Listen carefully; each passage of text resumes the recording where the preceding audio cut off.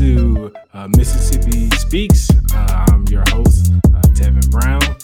I'm your new host. If you're wondering where this new voice is coming from, and so Mississippi Speaks is being sponsored by One Voice, and One Voice is led by Executive Director Nashawn B. Lambright. And we're so glad to be able to have these two guests on today to talk about labor in Mississippi. And without further ado, I'll let our guests introduce themselves. Go ahead. Feel free to jump in. All right. How y'all doing? My name is Sanchione Butler, and I am the political coordinator with the Mississippi AFL-CIO. And I'm Alex Commerdale. I'm the Director of Workforce Policy at the Joint Center for Political and Economic Studies, also known as America's Black Think Tank, based in DC, but obviously our focus spans across the country. So great to be here. Okay, awesome. Thank y'all for joining us and to be willing to talk about this issue in Mississippi, which is really important and something that is desperately needed. This conversation is something that we constantly need to talk about. 20 years ago, and it's something that is still that is important today. So if you could just talk to me what led you to be interested in labor? Well, my background, I come out of the auto industry. And so my facility in Dallas was the Dallas Parts, Ford Motor Company, Dallas Parts Distribution Center. That's where I was first introduced to the union. I'm a second generation union worker. My father also worked for Ford Motor Company. And so I've always been engaged in organized labor on that front. Yeah, and I mean, I have a similar story, not personally involved in organized labor, but my father was and still continues to be. And I've been more focused on kind of the training side, like how do we make sure that folks get trained for good jobs? And that is a focus for me because of personal experience of watching my loved ones not be served well or not good enough by the workforce system. I do believe that, folks shouldn't labor in jobs that don't provide family supporting wages and healthcare and like basic human rights. And because of that belief, I've, committed to supporting and thinking about labor issues through our research and public policy. So. Awesome. All right. So we'll just go ahead and dive right into the questions that we have. We don't want to keep you all day. And so one of the things that about Mississippi is that Mississippi is a right to work state. And this is something that we hear about just when we talk about labor. Alex, could you talk to us a little bit about what is a right to work state? Like, what does that mean? Yeah, sure. Okay, yeah. So, right to work has an interesting legacy in this country, and it essentially is a way to dress up a racist cause as a pro-business cause, as a lot of folks have said, who have studied right to work issues.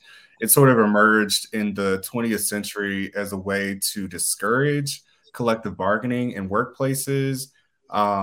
Basically, a lot of white Southerners used the desegregation of unions as a way to stoke fears amongst workers, arguing that, white workers and black workers, white workers, you don't want black workers coming into your workplace and getting all cozy with you and such. It was very, explicit at the time. In fact, one of the architects of right to work was Vance Muse, and he once argued for right to work by arguing that white women and white men will be forced into organizations with black African apes, whom they will have to call brother or lose their jobs. And that is why we see the overconcentration of right to work in Southern states, and or at least its origins in Southern states, and it has had a very, a terrible impact on worker organizing and collective bargaining in the South. I'm actually in Georgia currently, where 3% of the of workers in the state of Georgia actually belong to a union, and those membership rates are similar across the Southeast, where right to work is pretty much the law of the land. So it's a harmful policy driven by harmful ideology tied to pretty explicit racist ideas, and yeah, it's one of the biggest barriers to advancing worker organizing and worker power in the South. And Sanchione, could you talk a little bit about, how this policy has impacted the workplace environment during COVID in Mississippi? Yes. In regards to COVID, I think that most of the impact has really been on our essential workers, our frontline workers that's in the hotel, retail industry. These workers have really been impacted by COVID.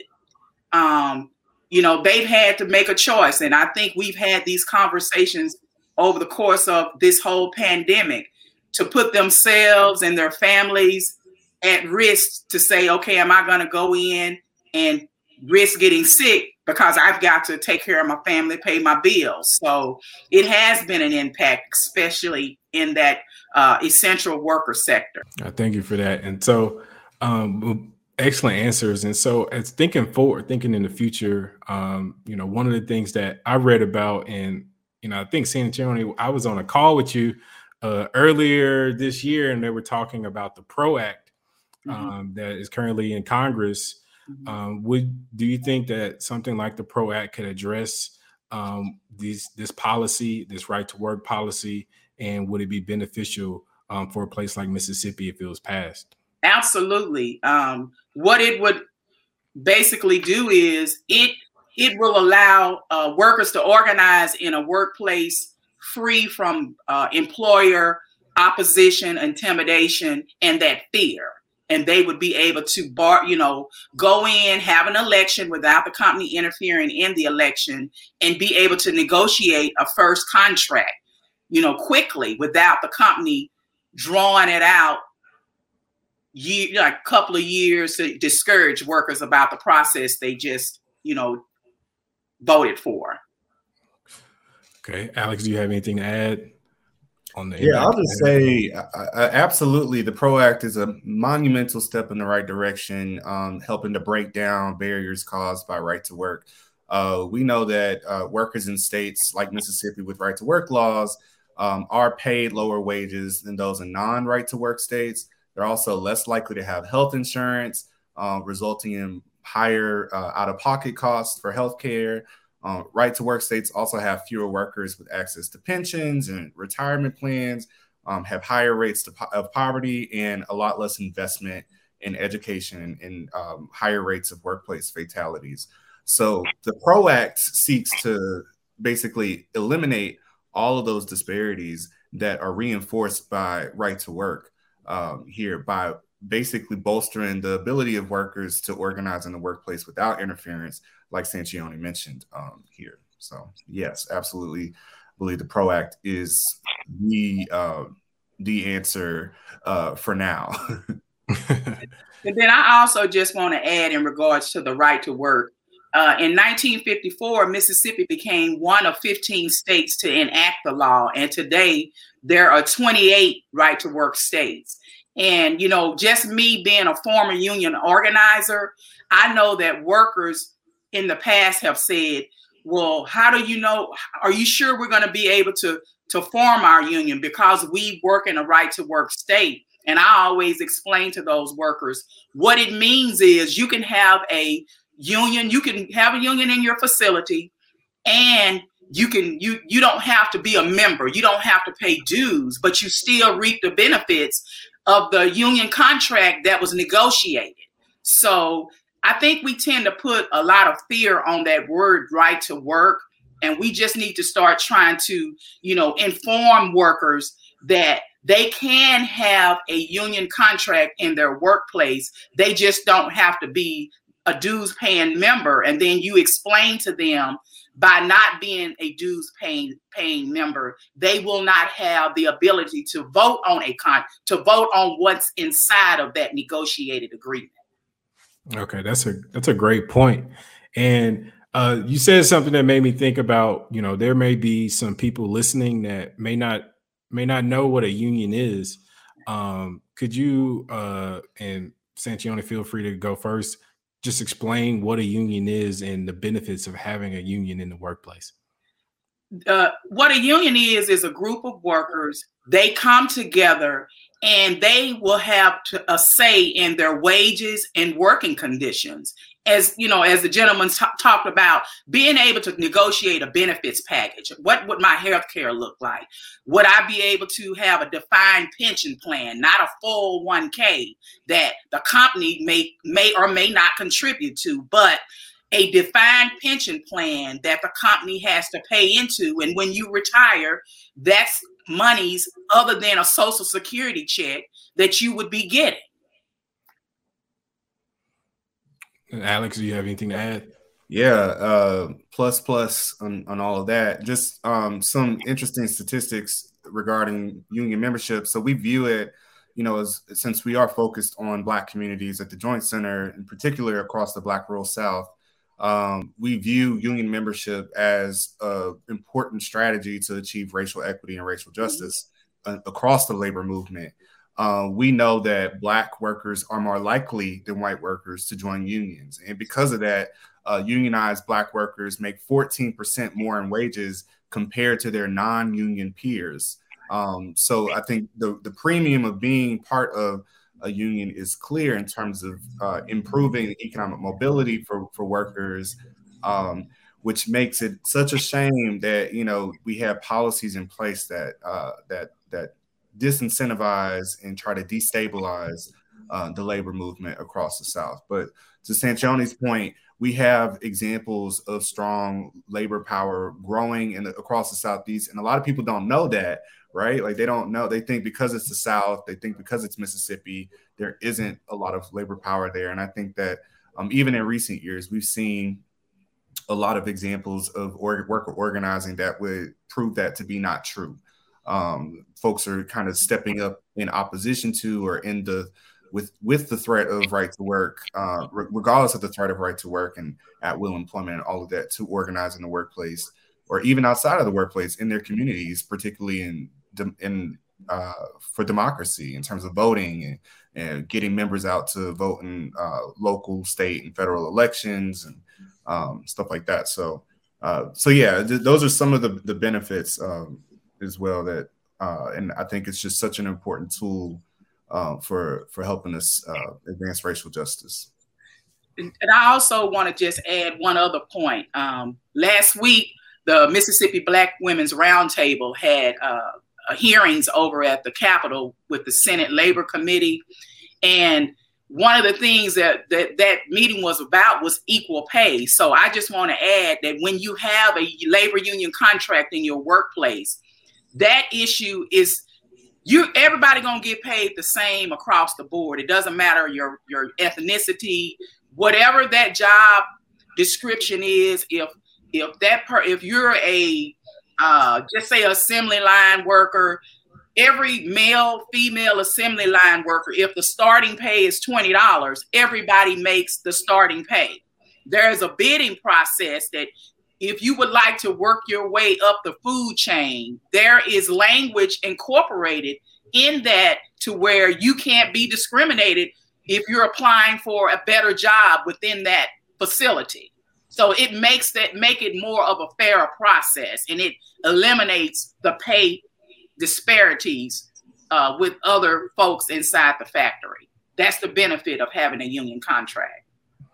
Yeah, those are excellent points. And the reason I ask is that, we typically hear people talking about it on the news, but I don't think I've ever heard anyone break it down for me. I just know it was something that we needed, but the nuts and bolts of it, I'd never really heard.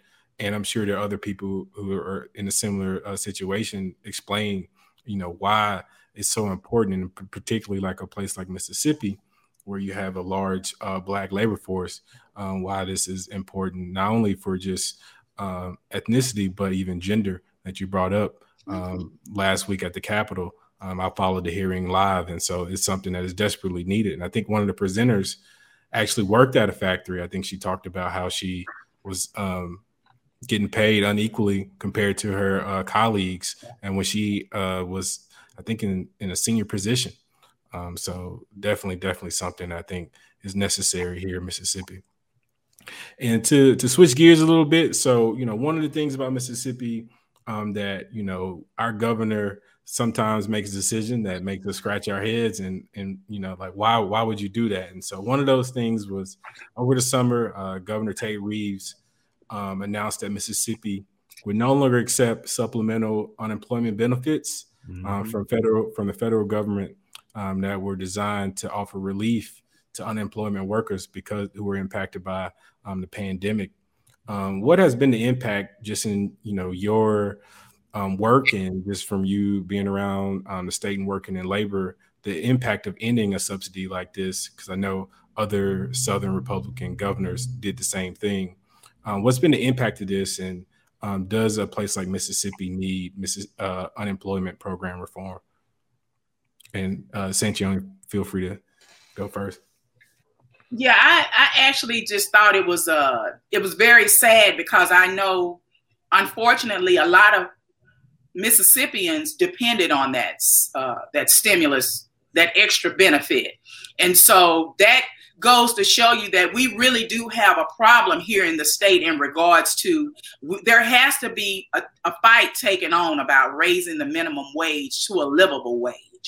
And it was astounding with that hearing last week, where they did talk about how it was like the statistics that was thrown out was a really one-sided, and it also alluded to people they were making it seem like at that hearing that people didn't want to go and return back to work because of the extra monies that they were getting. But until we address the underlying issues in regards to paying people for their labor truly, that's what's going to help lift Mississippians out of poverty and have a better life. Yeah, that's right.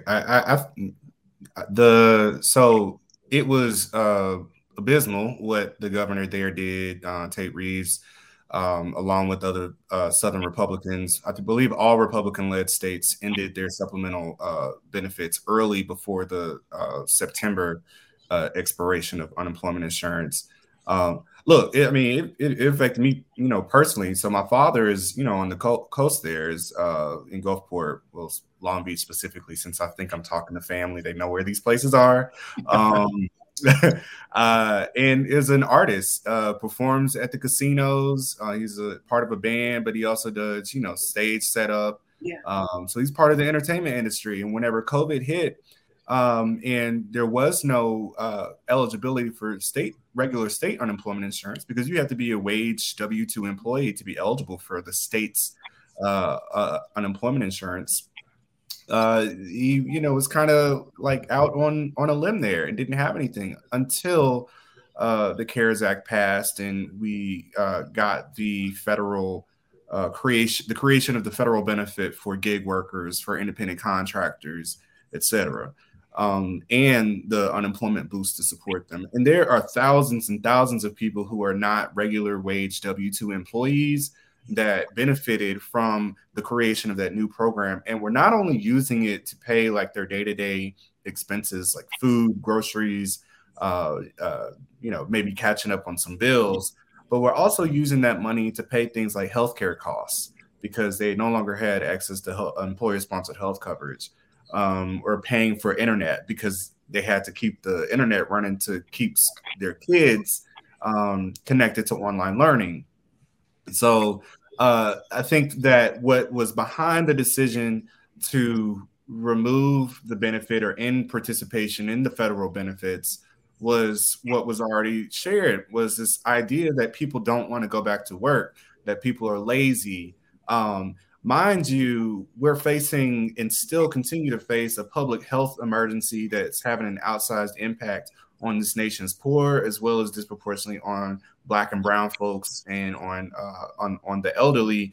And folks in Mississippi are overrepresented in occupations and jobs where they have to interface with people in retail, in hospitality, certainly across the manufacturing industries, particularly in the plants, where you have to be like on the assembly line with your fellow coworkers. And these were epicenters for the spread of COVID-19. So we're lacking the appropriate safety and health standards to protect workers. And we're also lacking the economic support to help workers who can't continue on in those environments.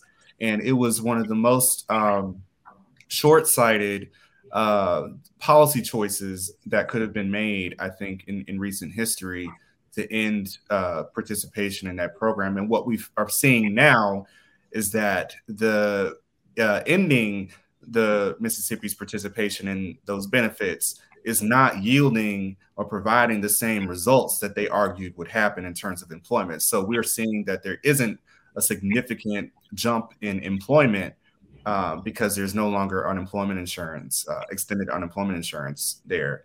So this idea of a labor shortage, correcting or fixing the labor shortage by ending participation in the federal benefits, it didn't work. It was a failed, policy choice. And as a result of that, people have just suffered and have been made worse.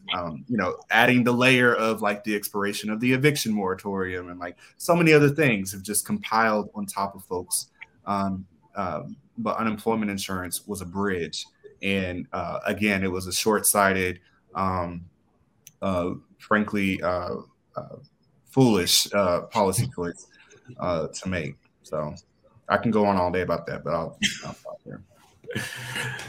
But I do believe that, just with a couple of things that you said, but when you talk about how it did help the average American live to see another day, there definitely needs to be some reform around the unemployment benefit. And this could be like a test model, in my opinion, in regards to that. I mean, we had something catastrophic happen. And we need to look at revising the law to where if there's something like this ever happens again, there needs to be extension of benefits possibly, to help people who we might get in a situation where something happens and we can't get out and go to work. So I definitely think that we need to take a serious look at reforming the unemployment, not only here in Mississippi, but I think, across the nation, there needs to be some changes to that. The reform is overdue, like especially when it comes to the benefit amount. Mississippi has among the lowest unemployment insurance benefit amount without the extra federal benefit. I mean, without the extras, the supplemental benefits, my dad got $100 a week, $100, and that's nothing compared to what he was making before. Thank God there was the supplemental benefit, and if that is an acceptable benefit amount for workers who are displaced because of reasons that have nothing to do with them, then it's time to definitely revamp and rethink the state unemployment insurance system as a form of the safety net. There are a lot of discussions now happening, debates around whether states should even be in control of unemployment insurance. Should it be more of a federal operated system, understanding that because states have such immense flexibility, various states driven by different political ideologies choose to treat the system differently. Statistically, Black folks, the more Black folks there are in a state, the more hostile and more limited unemployment insurance benefits are. And that there's a reason for that. I mean, there's history here, right? So, should states that have a long legacy of racial discrimination and treating, poverty as, just kind of like putting it on the back burner, be in control of unemployment insurance? That's, policy question that is a big debate in Congress right now. Yeah, that's an excellent point. And I think something that you mentioned that got me thinking about the governor and his reasoning. You said labor shortage, and working in communications, you see the attack on workers, just not only from state leaders and politicians, but you go to any business or you go to a restaurant, right? You're going to see a note taped on the door or something like that, talking about, we don't have enough people to work. Could you speak a little bit to that about why, this was a failed, and, what could be some reasons that people are deciding to look for better options and no longer want to work, long hours for low pay? And Alex, you can take a stab at it first. Yeah, I mean, it was touched on earlier, right? Like, people don't want to work for low wages. People don't want to work in jobs that keep them in poverty. Mississippi is a state where economic development happens. Businesses are lured to the state, and there's no incentive for them to actually pay their workers a livable, sustainable wage. I'm sure Sanchione knows this. I remember, I used to party up in Jackson and like travel through that part of the state and pass through the Nissan plant area and just hear the stories all the time of how folks, are disrespected in the workplace and don't have, enough support, paid leave to care for their loved ones and other benefits that are necessary during this time. These things are not widely available. So why go back to an employer that will exploit your labor just so that they can make a profit? Why do that? And then two, the other big thing is I love Mississippi. I'm not bashing it, but there's no surprise that the public health infrastructure is fragile. And why put myself, as a worker in harm's way whenever this virus is still, ravaging my community, right? And where vaccine take-up is really low, and masking requirements are non-existent in so many places. Like, it's just, there are so many factors that would make a lot of workers hesitant to re-enter the workforce. I will say that caregiving is one of the most significant barriers to returning back to work.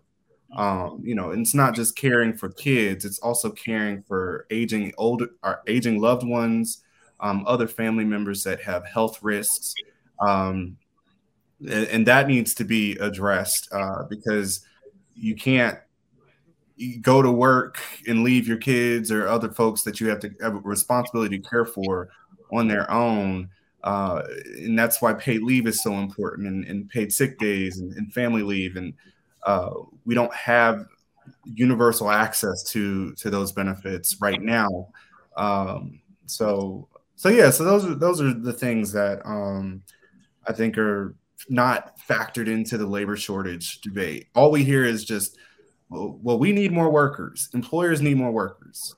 Corporations need more workers.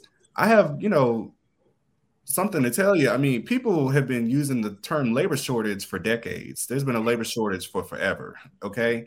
And we use these moments of crisis to and we manufacture new narratives to basically justify not maintaining unemployment insurance, not raising wages, not expanding paid leave.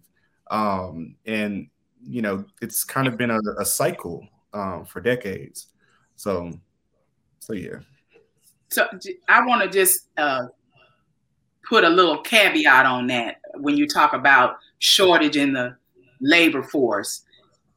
For me, my thinking has been this coronavirus it's a shift, a mind shift. To me, I see worker empowerment to a sense, because when you talk about that low wage worker, And these companies are saying, we don't have enough people. What they're being forced to do is stop being greedy and wanting all of the profits for themselves. And now all of a sudden, you can go to a gas station, or I travel, and like, if y'all have ever heard of Buc-ee's, these are jobs that people would probably make minimum wage, but now they have big signs outside saying, we'll start you at $15 an hour. We're offering healthcare benefits. We're offering sign-in bonuses. This is the start of something. Yeah. To make the government and these states get off of this $7.25 and pay people what they're worth. Yeah, I agree. Yeah, I agree. That's an excellent point. And I like the reframing of worker empowerment. And it's a mindset change, because I think one of the things that like Republican governors in the South have done is with messaging is try to attack and say, people are lazy and people don't want to come back to work. And reality is that, what both of you said, people are seeing that, they're getting paid little to risk their lives, not only with COVID, but just in terms of not being able to provide for their family. And so something has to change. And we're seeing it. We're seeing that these companies can offer more money and they can offer more incentives. But like you said, Santione, perfectly, they've been greedy, and it's time for them to stop. All right, let's talk a little bit about health. Both of you have brought it up multiple times, and so Mississippi, of course, has suffered from poor health outcomes just in general, but with COVID, we've been hit pretty hard, really hard. And so, how important is it for people to have paid sick leave at these jobs, and for just in jobs in general? And so have you seen any negative impacts of not having paid sick leave? And Santione, you can start us off with your answer. I have seen negative impacts, because I've actually spoken to workers that's on the front lines in essential who has gotten COVID. And it's like the company knows that these people are supposed to be off for 10 days or however long, whatever the incubation period for, it really is 10 days. But by the time you get to that 9th and 10th day, if that worker is still feeling sick, not to mention they probably won't get paid. The ones that I've talked to didn't get paid while they were off for the 10 days. But the company still putting that pressure on them, even though they're ill or the family member that they or kid is ill, they still making these people make a choice in regards to returning to work. I think every worker every worker should have access to paid sick leave. They should have access to healthcare benefits. Yeah, she said it perfectly. I mean, we're like the only industrialized nation that does not offer these benefits to all workers universally in terms of paid family leave and paid sick days. And it's definitely led folks to be hesitant, like I said earlier, to return to work. But it's also caused folks to labor in jobs through their diagnosis, through COVID, or, not have the option to go and get tested. A lot of people blame workers, particularly workers of color, for not getting vaccinated, and they're saying, oh, it's because of misinformation and they don't, they're conspiracy theories. And I'm not going to, I'm sure we've all heard some crazy stuff. But a big reason is that a lot of folks can't take off during the day and go and get vaccinated or go and get a COVID test. It doesn't work like that for everybody. And not a lot of employers have created policies and procedures that even allow folks to take 30 minutes to an hour so they can do that. I mean, a vast amount of our workforce can't even take 30 minutes. More than 30 minutes for a lunch break, outside of what the actual federal labor law requires. So I think, it's paramount to our to workers' economic mobility, but also it's a public health issue because you got folks who are not able to care for themselves, but they also can't care for their families, and their kids are going to school, potentially carrying COVID and other things. I mean, and this all predates COVID-19 too, which is why I'm happy that the paid leave conversation is in the spotlight like it is right now. I think there is a sea change. I think that we are starting to see, like what we were talking about wages earlier, a lot of employers change their perspective on the leave issue, and certainly in Congress at the federal level, the perspectives are starting to shift slowly there as well, recognizing that we can't even consider ourselves a thriving nation if we can't guarantee this very basic humane benefit. So, yeah, excellent point. And we're to the last question. And this one I think is something that I've been thinking about just in hearing both of your answers. How can we continue to build a strong labor movement here in Mississippi? And particularly, I'm thinking about, myself and my friends. And so, I had an uncle who worked at a steel plant on the coast, was a part of a union. So that was my introduction to that.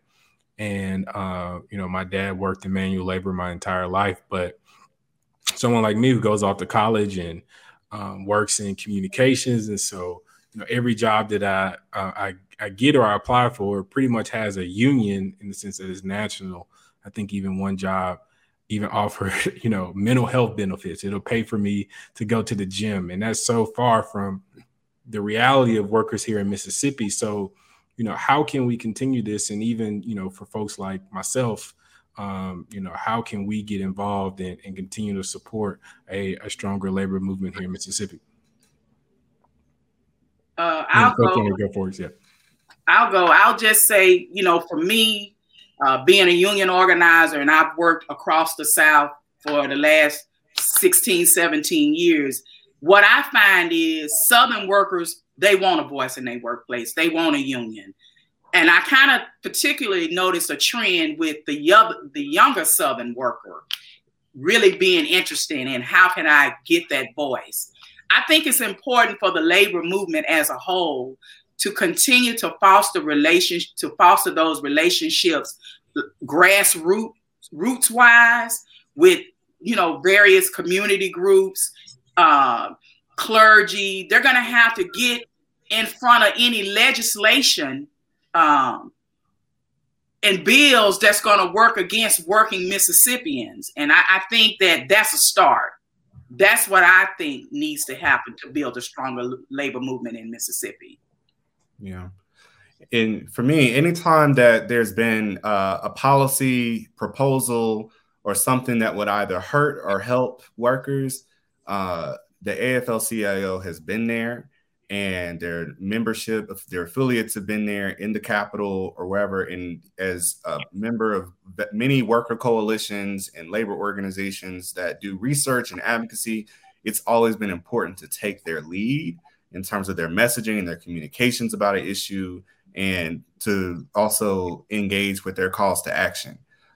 So I, say follow Sanchioni and the AFL-CIO because they have been, we don't have time to get into it, but just historically have just been at the fore of improving working conditions in this country.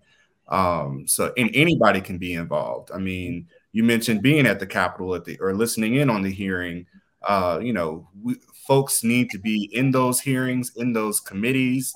They need to be, contacting their members and expressing, or members of their legislature and state legislature and in Congress, telling them to pass things like the PRO Act, to do things like pass the Wage Act, which would raise the federal minimum wage to $15 an hour. At the state level, repeal preemption, which prevents local governments from raising their wages and passing paid leave. Do things like repeal right to work at the state level, which is still an option. And then, of course, get engaged with the labor movement's involvement in improving democracy through civic engagement and electoral politics too. So everybody, like, I'm not a card-carrying, dues-paying union member myself, but I've reaped the benefits of it, and everybody can, like was stated earlier, if we throw our weight and support behind them in these fights. Okay, awesome. Thank you. Thank y'all so much for these answers. It's been really insightful. And I hope that people who are listening, take those words and really follow through, because I do agree. I mean, these committees or these hearings seem like they just pop up from the sky, with a week's notice. But if possible, get involved, be there, listen in. If you can't, Mississippi has made bounds, and now that we can stream them live, which is something that hasn't always been there. But even just listening to hear what's going on, because it is important. Even if you move away or you work for a company that's national, looking out for our neighbors, because a lot of Mississippians are having to deal with these working conditions and suffering because of things like right to work, or just not having equal pay. So it's something, like you said, you can get involved in, even if you're not directly impacted, because if we pass these laws, if we have better working conditions, our state will be better. And so I think there's a spot for everyone, and everyone should be involved. But again, thank you all for joining me. I really appreciate it, and look out for Santioni and Alex, their work, and I hope to see y'all continue fighting for workers, not only in Mississippi but across the country.